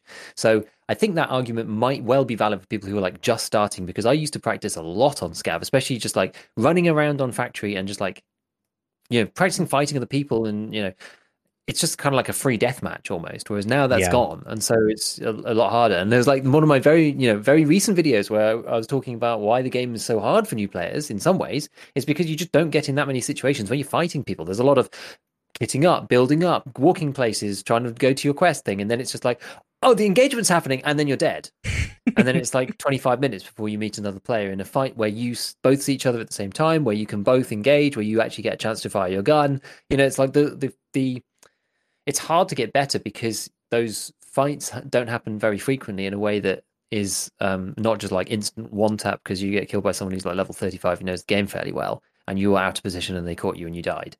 And it's a real problem, I think, at the start. And so I think there is definitely weight to that argument for the scav thing being removed. Yes, it's easy, but then again, it's easier on money. So I don't know whether that's the interesting balances side. it out. So people are less concerned about losing on their PMC because, like, I've seen a lot less of like I don't know what to do. I'm at zero money. I die every single time, and like there's no way out. I see a lot less of that now. I could totally see that. Good. Yeah. In some ways, like the safety net is like you're much more likely to extract your scav raids these days, and so the bottom of the well isn't quite so black as it used to be. Yeah, there's a road now. So let me think about this. So now it's like, because that kind of the critiques was like, man, scav is almost becoming more lucrative than PMC at this point, because I guess for your friends that's maybe not necessarily as true because they don't have the flea market. So they're not getting like these huge cash payouts for the things they loot. Yeah, that's the what. So I have one friend on standard and one friend on EOD, both under level 20, and the guy on standard is just like, my stash is crying. He's like waiting for the day to offload. But he knows to offload. Yeah. Okay. Yeah. Yeah. So, but yeah, that was like the other thing was scav has almost become more lucrative. I mean, I know for myself that like I said, I use my scav to pay for my farm, like all of it. It's like, why the only thing to do PMC is the quest, like those quests that you can't do in your scav. Like, why would I go to interchange to find fuel conditioner or propane tanks when I could just go on my scav? You know what I mean? Risk free. Yeah, now, granted, PMC, the loot spawns. If I get the god tier spawn and I'm there first, then yeah, like I get first dibs, I guess. but I guess it depends what you value more. Do you value first dibs or do you value not losing anything? I don't know. That's kind of the I think question that makes there. sense. And it's like at the beginning of the game, probably not losing stuff is maybe more important, especially if you're like, it depends what kind of gear you're taking. It depends if you're like going super hard on the value side, or like this wipe, I've gone a lot more of just like we'll just use like nice things all the time because I know I can get it back. It's fine. Whereas like Hmm. newer players don't necessarily have that Yeah, luxury. you're worried about not having any resources. That's the fear. Yeah. Yeah, 100%. Yeah. Yeah, Whereas like that goes away after like wipe 3, yeah, I would say. yeah, You're just like, I can get it back. It's fine. A yeah, P90 costs 50 grand. It's fine. yeah, Like it'll be okay. I can scrape together enough money to do, yeah. whatever, even if it goes completely wrong. And once you've got like 1 or 2 modules in the hideout, you're just like, well, I can fund a gun using this, or just, you just go through and craft a few things and make that passive money. Make that passive money. It's Yeah, interesting, it's interesting. yeah.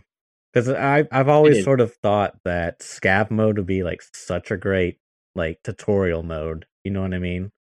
Like, yeah. So but now I'm starting to wonder if maybe because essentially what you're doing is just giving resources to the player. So maybe if you just give resources to the player, would it just be better because PMC mode is, in my opinion, closer to like the Spirit of Tarkov where you risk stuff, you know?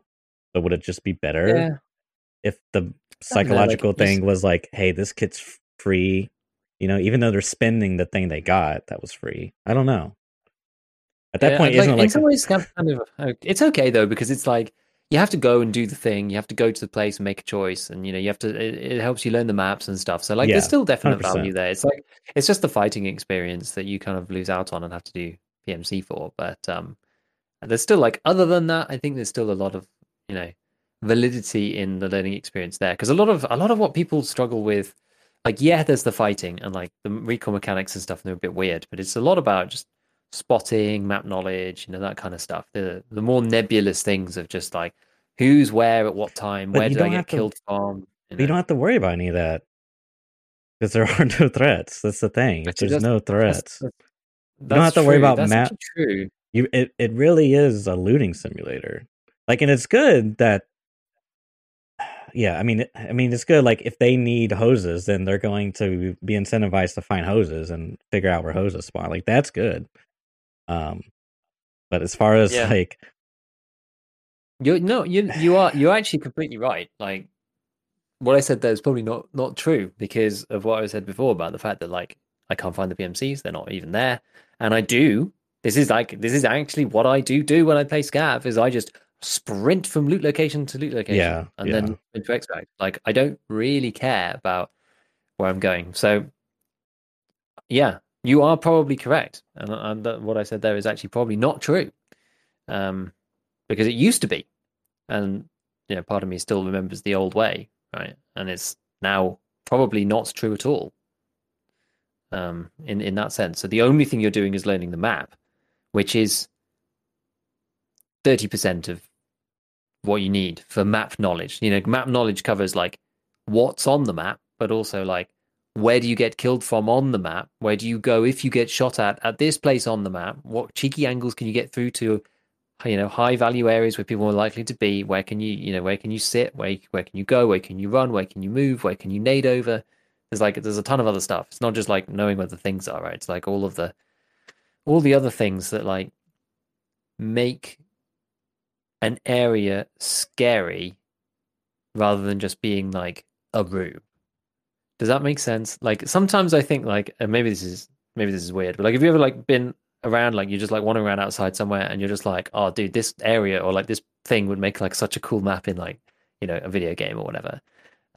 And then like you start thinking about it, you're just like, if you're just like walking around in real life, it's just like oh my it's just god, like streets yes, or whatever, like streets or buildings or corridors or whatever. But like if you were like playing it in a game, it's completely different. If it's like, oh, if you were like there, if you were like sat here, you'd be like, oh god, because I can be hit from here, here, here. And it's like when you're playing a game, you're thinking about like stuff in a completely different way. So it's like you might like, you might know your hometown really well, or whatever, but like you wouldn't know it from like how not to get shot walking down the street like you need to in EFT. Like it's different. It's different. So just like hmm knowing where the stuff is is only like a small part of the battle. Like everything else is like, yeah, all the angles, which is not something that, you know, it layers upon the stuff. So all the extra like meta knowledge, which is where people, you know, want to tap you Yeah, from the meta absolutely nowhere and all that knowledge. stuff, which is going to be Yeah. missing. Like people aren't going to get that playing Scav. They're just going to know where the things are. Which maybe is fine because then you could actually learn the PMC side of it, because there is a bit of a difference between scav expectations of how, because you load in late into the raid, there's you could spawn like in the middle of the map, like it's a different flow than a PMC raid, because you spawn in at the start of the map, everyone's on the outskirts, and there's these hot spots by it, so it is different. So maybe it's not necessarily a bad thing, but it's definitely been very different this way, very different. Yeah, there's one thing that I was tempted to do, and we started doing it. Like we were doing a quest. I was trying to help a friend basically do a quest where it was the ones where you have to kill PMCs in the factory area, the office area on factory. And it's kind of annoying because like not many people were coming, and we were like just like chilling out up there, being like, well, we'll just wait for some PMCs, see if they come. And they didn't come after like 10 minutes. And I was like, you know what? This would actually be quite fun because like whenever I've spawned into factory and there's like 6 minutes left, there's like scavs everywhere. It's like player scavs all over the place. It's like completely insane. I was like, what if you instead like you play like PMC like last stand or something, and like you only can extract in the final minute or so or whatever, and you just have to like survive against like the onslaught of player scavs and be the guy that everyone's looking for. You know what I mean? It would almost be kind Yeah. of fun. It's like a manhunt kind of thing. I mean, honestly, if you need like scav kills for a quest, the best thing to do is to stay late in the raid, because everyone, they will look at you and think you're a scav. Like I've had that happen so many times on reserve trying to do Shooterborn, where like this guy just like stares at me and he thinks that I'm a scav. Like, nope. It's great. Yeah. But staying late is a great way. I agree. Yeah, But it's weird. It's weird. it is weird. Super, super weird now. Yeah. The other thing I wanted to see what your thoughts are. Have you seen Logical's post of the how karma works, I guess, like the different levels and what the percentages are for the different things? Yes. Off the top of my head. So my I skimmed through it. I can't remember what the exact numbers are off the top of my head, Mm-hmm. but my overall thoughts are, why is it not graduated? Why is it true or false? And why are these things only activated at like level 6 or like rep -7? There's like no graduation whatsoever. The middle ground Yeah. makes absolutely no difference, really. And it's only when you get to the very extreme ends that anything actually makes any difference. It's Like, kind of like the skills. How like sort max of, skill, there's like a perk you get, so like max karma, there's a perk you get. Max negative karma, there's a perk you get, I guess. yeah. So like cooldown modifier, fine, that scales with karma. Okay. Scav case modifier, okay, that scales as well, right? So anything that's like timing related or pricing related, that's fine. But it was the things like hostile bosses just true all the way until you're level 6. It's like, I mean, that could probably be a bit more nuanced. If you've got like 5.8 scav karma and Gluhar's just going to kill you on sight, it's like, okay. And then like hostile scavs as well is like false all the way down to like -6 scav reps. You turn up, right? You're like, I don't know, Johnny McBandit from from wherever, like at minus like 6.5 karma, and all the other scavs are just like, yo, what up? You're not gonna kill me, I love you. It's just like, that's weird. I don't understand. And scav attack support. I don't know what that meant exactly. Is that like, can you get scavs to I follow you and then like they'll help you? think that means if you're getting attacked, AI scavs will come to your aid. I think that's what that means. Interesting, because I wasn't sure, because like, doesn't that happen anyway? Like if someone shoots at you, That's a they good then get flagged. point. AI scouts will then, and if it's a PMC, they'll shoot at them anyway. So I was I like, don't know. I don't really know what that does. Yeah. I thought maybe that was like, because it's like bot follow chance. Maybe they were like, I don't know. I'm not really sure. I'm actually not sure. But yeah, some of those things I was just like, that could probably be more nuanced. I guess the rest of them are kind of nuanced, right? It's like bot follow chance like goes from 0 to 100 on a scale. Pricing exits goes from on a scale. Available exits is an interesting one. That one is interesting. Like the more scale you have, Yeah. the more exits you have, and the lower you have, the less you have. I think like the problem is like what I would quite like, and I think there was some people mentioning about this, would be like some perks for having crappy karma. Yeah. That's sort of my critique of the when I'm looking at these numbers like it scales, but sometimes the scaling is very odd, right? Like for example, if you have -1 rep, you get an additional 25% cooldown, right? But if you have +1, you get 5% less cooldown. Like the scaling is like clearly saying that you do not want to go in the negative because it's Yeah. more punishing, you know. So then it's like, and I think that's why we're seeing a lot of people be friendly because there's the incentive is to not do negative actions. You know what I mean? Yeah. I mean, honestly, probably the biggest debuff on the whole thing, especially if you scav a lot, is the cooldown modifier. Oh yeah, yeah. I mean, that's just like, you get down to -3, and like it takes twice as long for your scav to come off cooldown. Like that's, if you play a decent amount, and you run your scav every time, you're trying to be efficient with it. Like that's a big nerf to your income, actually. Rubles Makes per a big hour, difference. baby. Yeah, I mean, you get up to like +3, you get 20% faster scav cooldowns. Like it's, yeah, exactly. Rubles per hour. It's the name of the game. So, like the rest of it, I just don't think really matters, to be honest. Yeah. In any meaningful way, particularly, but except for that cooldown.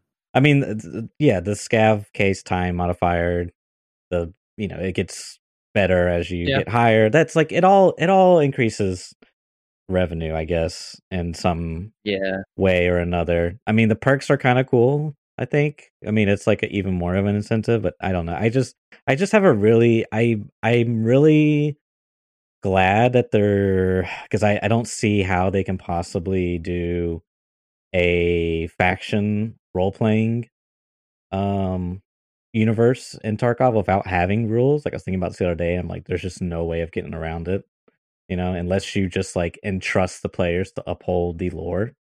You know what I mean? Hmm. Like let's say we had a USEC faction and then I found out you were killing a bunch of USECs, then that would be like confront you, be like, dude, what up? Why you killing all these USECs? And then, we would like gang up on you, you know what I mean? Maybe you get out, like, I don't know. Like I feel like you would have to have some sort of rules to sort of like incentivize the behavior you want. But the problem is like you're directly influenced playing behavior. So if there's like any room for like this mid max or any of these like exploits or anything, like you've gave the rule sets, now it's like up to us to sort of like show you, hey, I can do this with your rule sets, you know what I mean? Yeah.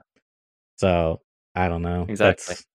I really hope they can get it to like a sweet spot, because to me it's just so much more, like we said, if they did VoIP first and then did Karma, like I'm not even sure if we would need Karma, because at least I could like communicate to work together, because Karma basically made it so that if I don't work together, then I'm going to get punished and penalized. You know what I mean? Yeah. Whereas like with just VoIP, if I don't work together, then maybe I die, maybe I like, there's like a chance for a positive to happen or a negative to happen. I mean, it's a little less defined, I guess. I don't know. Yeah. I think that's probably true. I think like in some ways, I think Scavcom is kind of interesting in the same vein as the crazy fence Scav plus PMC extract was at the end of last wipe, where it was mental and didn't make any sense. But you have to, at some point, if you want to change player behavior, because sometimes, we've talked before about emergent player behavior out of systems and the ways, exactly as you said, right? Here's the rule set and here's what I can do with it. Sometimes, though, behavior gets so ingrained, like, it's like Yes. like a system, right? It's like, you start a ball rolling down like a puzzle game, the one with the pegs or whatever. And like your community and the way that people interact with each other, when it's fresh, like you don't know how it's going to go, and sometimes you'll get stuck in a peg which says everyone kills each other on sight. And once you're Mm-hmm. in that mode, it's very hard to like you need to like really give the system a good old bump, otherwise like it's just stuck in this rut forever. And that's kind of why I thought they wanted to do this. Like you're just going to get a bazillion rubles if you leave out of this That's a good extract point. and Yeah. you do stuff together, because it like bumped people out saying like, okay, it's like that thing of like, well, where's the threshold? It's like, oh, well, there's no point us leaving together because like the rewards aren't good enough, and everyone's just going to kill each other on site anyway. So what's the point? And it's just like, okay, well, where is the reward big enough? At 1 trillion rubles, okay, that's probably too much. 1 billion rubles, that's also probably too much. Okay, what about like 10 mil? Is that enough? And like and Hmm. incentivize people to go, okay, fine. And then people like are then used to like, okay, well, there is a level at which it makes sense to work together, obviously. And then with Scav Karma, it's kind of like, okay, now we're used to like not shooting each other on sight as well. It's like an extension, but like less so. It's like, okay, well, now we're not going to give you 10 million rubles, but we are going to, reward you in these ways. And in some ways, like if they added VoIP now and reduced the disadvantages of Scav Karma, you might actually end up in a situation which would be quite nice. Whereas if you just like added VoIP before any of the like post the pre-wipe events last time or anything like that, you'd probably just end up back in the same everyone just kills everyone on site, doesn't even really use VoIP situation. So I feel like it's kind of like path dependent in some ways, right? The way that we've like arrived to this with VoIP being in Hmm. the game may well change the way that player behavior works because we've given the system a big shunt in the beginning to get it out of the rut that it was in, to change people's behavior and think, okay, well, this is possible to work together. There are reasons why, and if the rewards are good enough, then maybe I will. But to your point, it's going to be very hard to finesse that system well. Yeah. And at the moment, there are like no upsides except for like I might get a few extra rubles, which is like Hmm. whatever. There's not Right. really any upside to killing anyone at all. And so now there's not a balance and there's no choice, which is kind of what we always talk about, right? I always talk about player choices. Right now, it doesn't feel like there's a choice. The only choice really is to be nice to people because the benefits outweigh the disadvantages pretty much across the board. Across the board, yeah. Um, and it's the same thing as if like, one gun is better than another gun and the one gun is almost the same price as the other gun. Everyone just runs the one gun, right? So it's like, well, there's two choices for scavs. You can either be good or be bad. But being good is just objectively better. Everyone will be good. Yeah. Like maybe that's what 100%. they're going for. Maybe it's a player behavior shunt and maybe it'll be, trued up later so that it's more of a balanced thing. And there's like, there's some benefits to having negative karma when you might want to like choose to kill somebody because of XYZ reason. But right now there just isn't. And so you end up with this new emergent behavior from players, which is big happy family, rainbows, and everyone holding hands to interchange together whilst looting, wires and hoses. But see, what's even more interesting is that, I should say even more interesting, but I don't know. There's even a further emergent player behavior because if you remember at the event, at first, it was like you were really hesitant to trust people. Like, is this a real thing? And then it's like, okay, this is a real thing. Oh yeah, we're cool, we're cool. And then like, fifth attempts later, someone's like trolling everyone, killing everyone because it's like, guys, why are we doing? You know what I mean? It's like someone woke up. It's like none of this really matters. You know what I mean? So it's like Yeah, like, it's super interesting. I don't know. yeah, exactly. I think like one thing about that was because the reward was too big. People did it like 5 or 6 times, and then they were like, "Okay, well, I've got like 60 mil now, and the wipe's in like 2 weeks, so Yeah, no, I'm just gonna yeah, do the GL, yeah. and just kill everyone because it's funny." But Whereas like this, like Scavcom is a lot more subtle. could we say the same for this event though? Because so here's the thing: if the incentive is to not be bad, and you make getting karma really easy, then do you kind of not just like incentivize people to like not care? You know what I mean? In a way, Yeah, it, you and do absolutely. and that's the thing. And I kind of saw a bit of that. I mean, I didn't see a lot, but some people were really upset that they were not doing the thing to farm the karma. You know what I mean? And it was like, well, they made it so easy to farm it. It's like, who really cares? You know what I mean? It's like I don't know. It's like it's such a hard thing. Like I really That's, do, that's I hope they can pull it off, but man, I think it's gonna be really hard. that's the thing, right? It's like you do the good thing, and you have to do the good thing 5 times, and one thing ruins it and puts you back to where you were. Like you're like, I don't really want to kill this dude because like it's not worth it. Whereas Yeah, if it's like you do the good thing once, and that funds you killing like 25 scavs, and you're still up, yeah. like it's a Remember, different Giga. proposition. Every 10 raids you survive, you can kill one player scav. Remember, I did the math. It checks out.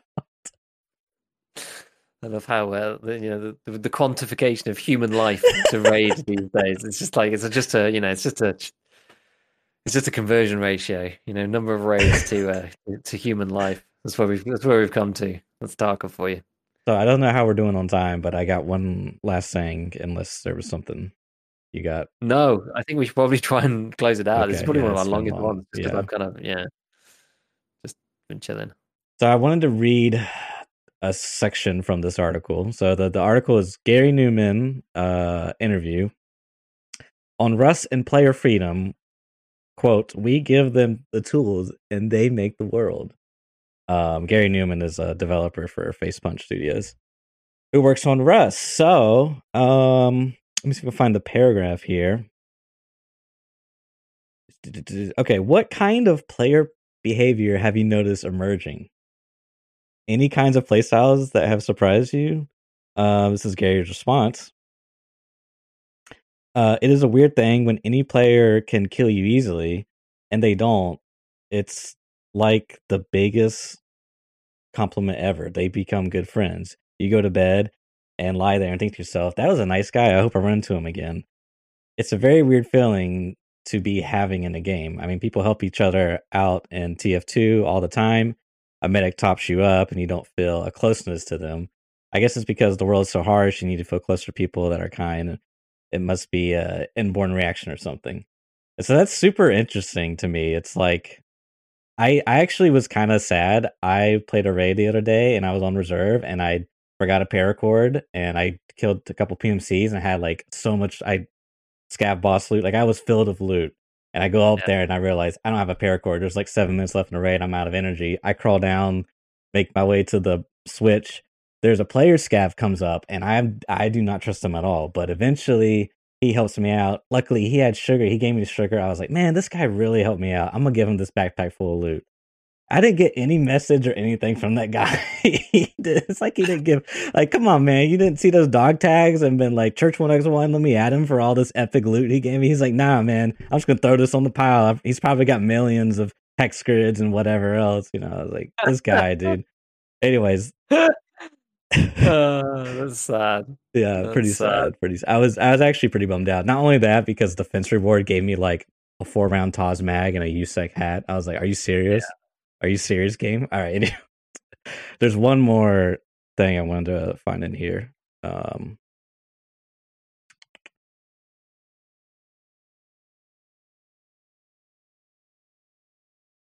Control find to be faster.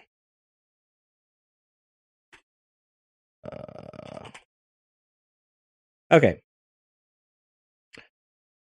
The question is, it's an incredibly ruthless game and players often kill on sight. Do you have any plans to counter this or do you see it as part of the experience? Gary responds, so one of the things that was suggested was making bandits, making people turn evil, get a negative score if they attacked other players. We hate that. People should be nice to each other because they get a nice feeling from being nice. There shouldn't be a system hanging around forcing people to be good. It removes a lot of gameplay fun. One of the things we did that made a huge difference here unexpectedly was add a voice chat. A lot of the time players attack each other out of fear. They don't want to be the person dying. Being able to talk to the other guy and feel them out makes a huge difference. There's a lot of tweaking we can do, kind of social engineering, make people more comfortable with each other. So I thought that was super interesting. And how even he uses the words like it removes a lot of the gameplay fun. And to me, that almost implied that there's also fun in being toxic. Like I'm not going to lie. When I shot those player scavs in Factory, I had fun. It was pretty toxic. And there was no reason for me to do it. There was no rhyme or reason, but it was kind of fun. I'm not gonna lie. So I thought that was super interesting. It is. It kind of comes back like full circle to like my original thoughts on Scav Karma, which was that introducing it without VoIP it was kind of odd. Because right. VoIP is really the tool. Like the Karma thing is like, it's the sort of the overarching, I don't know, like force, some whatever, like some kind of nice fields that you put over, which kind of, tilts everybody's behavior in the direction that you want it. Whereas VoIP actually allows those interactions to happen. And I almost feel like, and I still feel like it was done in the wrong order, to be honest with you. Yeah, I would have preferred VoIP to have been put in first and then Scav Karma afterwards, or even just like at the same time, because the interactions, I guess it's kind of come to its logical conclusion in a greater way than I ever thought it would, to be fair. But it's like, well, beforehand, no one could talk to each other, and there was no Scav Karma, and so everyone just shot each other. And now no one can talk to each other, and there is Scav Karma, and now no one ever shoots each other because, like, you just never can tell. You can never talk to anybody about anything. And so it's like it's kind of come like full circle, and we've gone from there's a one whole spectrum of extreme. -1. Yeah, it's just like it was at -1, and now we've gone, well, there's no determining factor for anything, so it just goes whoop, right up to 1. So we're like now at the other end of the spectrum. Now, like another problem is Yeah, the other way around, where scav raids are boring. They're basically just like free money runs, and there's like all the stuff that we've spoken about with respect right. to those, but yeah, it's interesting what he's saying about that. I mean, I don't know. I guess you can have both approaches. That's fine. But as I said, the Scav Karma kind of tiering thing shouldn't just be tilted one way. I don't think. Like I would you like can to make it see. better to be good. You can make it better to be good. That's fine. But like, there's nothing good about being bad except for the Yeah, very small amount of rubles that you make. right. In that moment, like you end up In that trading rubles, X amount of rubles per hour for a single payout at that very moment. So it is kind of yeah. a, Exactly. So it's like it's a very hard choice. it's a really, Especially, it's difficult to find, like, a hard choice is the wrong word. It's difficult to find scenarios in which that choice is even like in the realm of being better, mhm. which is hard. And what was the other point that he said? So the emergent playing behavior of people being nice to each other for no reason, just because a player could kill you, but they don't. Yeah. I have to find it. Oh, here we Because go. that doesn't happen either. But he mentions VoIP, right? And he says like everyone's scared because they are scared, Yeah, and it's not yeah, necessarily 100%. even like. And like I think in EFT, some of it's like some people are scared, but veteran players are not like they're not necessarily like frightened per se, but it's just like there's no sensible way in which to communicate with another player as to your intention, and so you just have to assume that you're going to get shot because we're in the PMC world anyway. We're still in the old world of shoot on sight everyone, Mhm. and there was no, I guess, other than the event as it happened at the time. There's no real reason, like, why would you team up with another PMC? What's the point of that when you can't talk to them, right? So like, does anybody ever join up as PMC without being in Discord together? I would highly, highly doubt it because it is I very, very hard. It's impossible almost to communicate like and figure out where people are when you're on voice chat with them with a team of 3 yeah. or more, right? And so people to actually then like team up in raid where you can't speak to each other and you don't know who this guy is or what their intentions are. It's just like so overwhelmingly unlikely that there's going to be any positive player interaction there. So that's the reason why PMC is the way it is still, and it needs VoIP to fix it, right? It doesn't need Karma; it needs VoIP. Yeah. Yeah, I think unlikely is a good word because it's like maybe, I see like scenarios where one guy is like fully kid and the other guy's a hatchet runner and then they work together, but like the power dynamic is like way different there. You know what I mean? And then Exactly. It's like the hatchet runner can't ever kill the Chad guy, and the Chad yeah. guy gets nothing from killing the Timmy. So it's kind of like, what's the there's no actual. It's actually a little bit like, I don't know. This is going to be like, sorry for those of you who don't play Dota, but it's a bit like I've had games where, like, say you play like Timbersaw or someone, right, Mhm. a really tanky character that does like certain type of damage. You play against another really tanky character with like a lot of health regen or whatever, and you both realize you can't kill each other, and so you Yeah. both just end up just last hitting in lane. You're just like Yeah. stood next to each other, just high fiving, just like we're both going to get gold. Because Yeah. like there's nothing you realize sometimes that there's nothing you can do, and It's that's kind of the funny. same situation. It's just like, well, that player with like no gun and just a hatchet is never going to kill this dude. There's just no way because he didn't even bring a pistol. Mhm. And even if he did, right, if the guy's got face shield or whatever, and just got a PM, like there's just no way you're going to kill the guy if he's got like an ult and a killer armor on or Yeah. whatever. And again, the other guy doesn't get anything from killing you really, except just like a bit of XP. So it's like the power dynamic is so offset that it's like working together or not working together is kind of like it's kind of the same, I suppose. I guess there's a bit of risk, even they might pick up a better gun and kill you as the hatchet runner, I suppose. But it's kind of it's kind of similar, and like and working together, I guess, is also kind of a what does that mean in this context? Well, it means that the Chad player is going to just run around playing how they were, and the Timmy's just going to run after them and just see what happens, and maybe like pick up some loot like a little vulture. I don't know.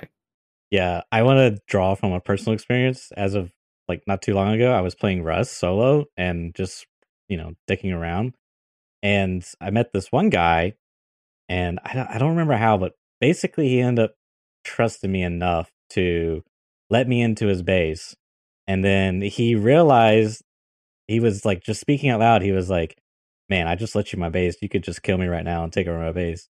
And I was like, "Yeah, I could. I'm not gonna do that." And we ended up having like a common goal, and we were trying to like get back at this guy and all this stuff and blah blah blah. But it was like he was absolutely right. I could have done this thing, but I didn't. Like that is such a more interesting dynamic. You know what I mean? It's like it's I don't know. I can't even put it into words because it's like I guess like the you can't. I don't know. It's so hard to put into words, man. Because it's like There's on one also hand, like I could just kill him and be like, let me get the rubles per hour. On the yeah. other hand, maybe I don't know that could go in a different direction. But on the other hand, it was like we both had something to lose, I guess, and we're sort of like sussing each other out among us. And Exactly, but the thing that I was thinking there, like you just drew out that scenario, and I'm just like, well, look, the other choice, right, is so either you can kind of like if you don't kill him, it kind of becomes both of your base, sort of. Like I know it's his base, but yeah, it's you're also there working on a common goal. You could kill the guy, but then like he's potentially going to come back for revenge or whatever, and like then you've got his stuff, but you're just kind of in the position that he was in.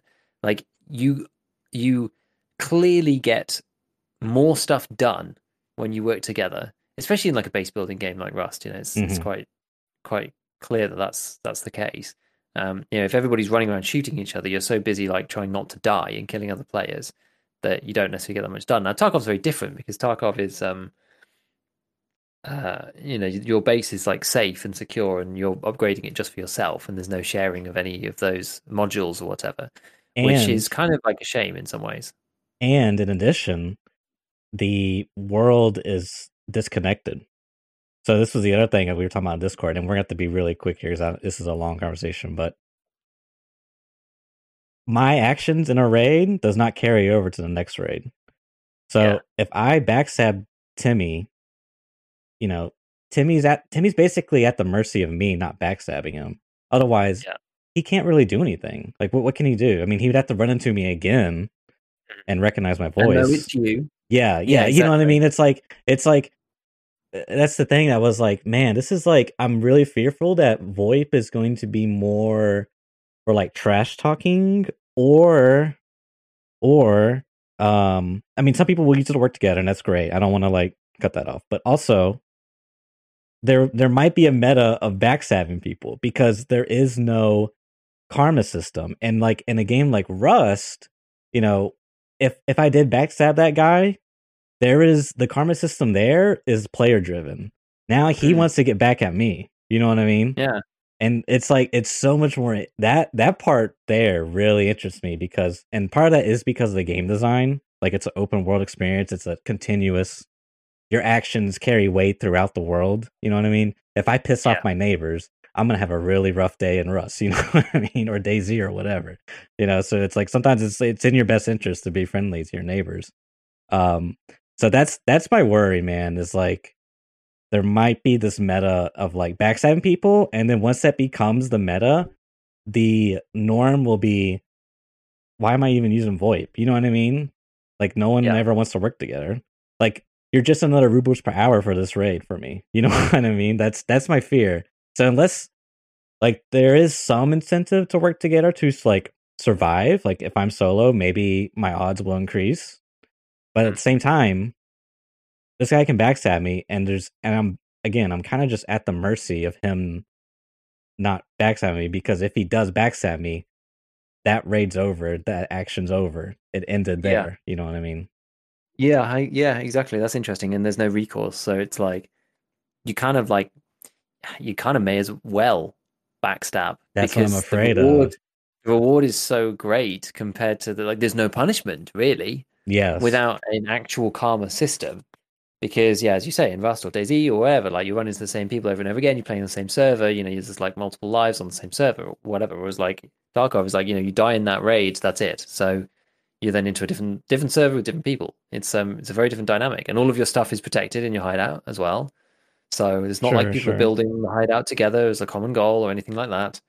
Um it's yeah, it's an interesting one. I don't know exactly how that's going to play out, but it's interesting. We'll just have to see. Yeah, you're quite right. I mean, Tarkov has that identity crisis of being survivally, but also raid driven. Hmm. It's it's kind of an issue. It is kind of an issue. I don't know how you square that. I I really don't know how you square that, honestly. think you have to have a karma system, or you can try to take the foundation and build upon it, or you could build a new foundation. So Yeah, either you add like karma, like you add rules and punishments, or you make it open world. Basically, that's yeah, kind of how exactly. I see it. There might be Like the other only way I can solutions, see it, but like the only way I can see it working and being interesting is having things like a proper karma system. It's like you kill USEX, whatever, you get flagged somehow. Like your position gets called out. If you're like good USEC, you get I don't know, maybe like Peacekeeper will like tell you the location or like Ruffles, there's someone who's like really been killing our USEC boys, in this raid. yeah. But how do you Or gives you maybe a know? clue or something. He's like, oh, there's a piece of intel, like, they're entering from this side of the map or something like that. I don't know. Maybe you get like a bit of an advantage, like an information advantage on them. Or you'd like, I don't know. You Yeah, have to go to maybe. there's Well, that could be there's ways something. that you could do it, but there's like so you get like marked in some way. Like maybe it doesn't show up. Like Maybe it's not they, like a where marker, they but spawned. Like, hey, there's a rogue yeah, USEC. They spawned here. yeah, That they've could been killing work. other USECs, that kind of thing. And it's Yeah. like, and that would be kind of interesting because then that would be like, don't necessarily make the punishment anything explicit.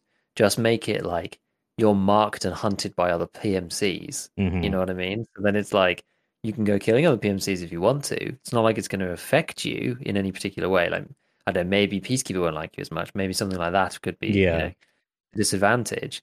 Um, maybe rep would go up with Skier, right? So that would be interesting. So you'd be like, well, your rep would go up with Skier because Skier likes it when you go and kill PMCs and stir the pot. But Peacekeeper doesn't like you as much, and then Peacekeeper will give your opponents intel as to like where your location might be, something like that. And then you get to keep all those players' gear that you backstabbed, or that you were shooting on your own team. That's fine. So you're like, okay, we'll take the rubles and I'll take maybe a bit of Skier rep. The downside is that other players might know a little bit more about my information, but I back myself. I'm some kind of like, USEC bounty hunter. It's fine. Um, the boys can come to me and I will just, slay them as they come, that kind of thing. I don't know. But that's Well, kind of like player driven karma. yeah, yeah. That was like the one thing that came apparent to me was when I was reading that article. I was like, wow, this is like exactly player driven karma system. This is a karma system, but it's all player driven. The flip side to what you were just describing, what if the punishments were so extreme that basically you incentivize everyone of the same faction to work together? So you had like quote unquote team deathmatch of Bear versus USEC on the maps. Wouldn't that be wild? That would be really super cool. I mean, look, you could even have like different scenario. I don't know, like this. I always had this like idea in mind of different scenarios and stuff, but I mean, it's not really the way that the game's going to go. But you can imagine like you spawn in and you don't know what kind of raid it's going to be, and it's just like certain raids. There's like maybe a common goal for all USEC players or something, and like the Hmm. penalty for killing your fellow USECs is like really, really, really super high just for certain raids, that kind of thing. Until you can identify though the enemy, it's going to be kind of a moot point because Yeah. it's still going to be hard to identify your own teammates. It'll be very difficult to identify other player groupings that are of your same faction. So unless it's made more obvious in some way, I just don't know how that's going to function correctly. Although they said that they kind of want this sort of uncertainty, and I guess like once everyone has the uncertainty. Maybe there will be a lot less shooting on site. You know, when PMCs aren't Yeah, necessarily shooting on site, like, is that another PMC or is it a scav? I don't know. Scavs are like, is that a PMC or a scav? You know, I'm not sure. I don't want to lose my scav karma. And PMCs are like, don't lose my PMC karma. And everyone's kind of like, who's this? And then like maybe like can go up to, you know, a handy wall nearby and like VoIP over to it. right. Yo, you PMC? You PMC? What's the USEC code word today? You know? Well, see, I thought you would just ask him the voice line, like, "Hey, hit F1 Yeah. for me," and then he Yeah. doesn't do anything. You're like, kind of sus, bro. Oh, Yeah, yeah. Time yeah, to pre-fire this boy. yeah. Exactly. Turns out Oh, he hit the wrong interesting. key. You just didn't know how to do it. You're Yeah, like, he's like, no. "What does he mean hit F1? What? I'm Yeah, hitting F mumble and what? one. Nothing's happening." Oh, there's so many ways it could be done. Yeah. There's so many ways it could be done badly. We're just gonna have to see. We're gonna have to see. I'm excited though that like if they can pull it off, man, it will be make Tarkov even more unique. Like the It will. it's It it will. will I mean, stand out so much, man. yeah, because I know that like the conversation about VoIP and some of Nikita comments recently, he was basically saying like, we're going to put in proximity VoIP, but we still want to put in radios. Like I think that's kind of what he was saying, That's yeah. which is like radios with other groups would be kind of cool. Not Hmm. gonna lie, that would be kind of cool. You know, you could like radio the other USEC groups, anyone on the USEC channel. It's like, can you imagine if there's like different radio channels, like the USEC channel, Bear channel, you can only access the USEC one if you USEC, Bear one, whatever. And then there's like an all channel, and you can just Yeah, like just trash talk each other, like I'm coming for you, Bears. You know, it'd be funny.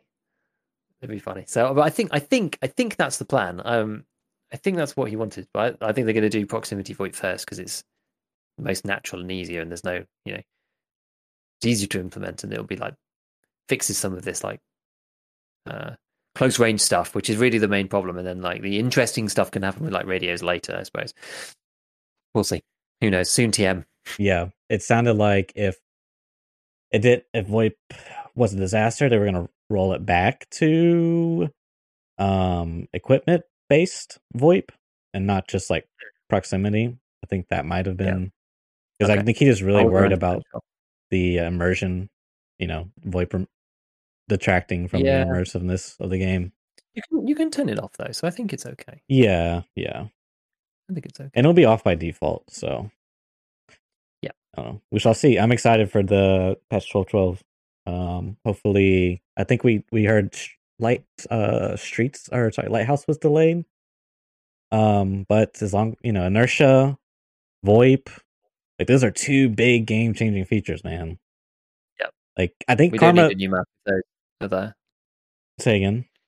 We don't need a new map if those are implemented. Yeah, 100%. And I think Karma was pretty big, but it's kind of like it got figured out too fast for me personally. Yeah. It was a big change, but it just got the meta became very apparent after like the first week and a half or so. So I don't know. I'm Exactly. It's excited kind of though. done. Yeah, that's how it feels. Yeah.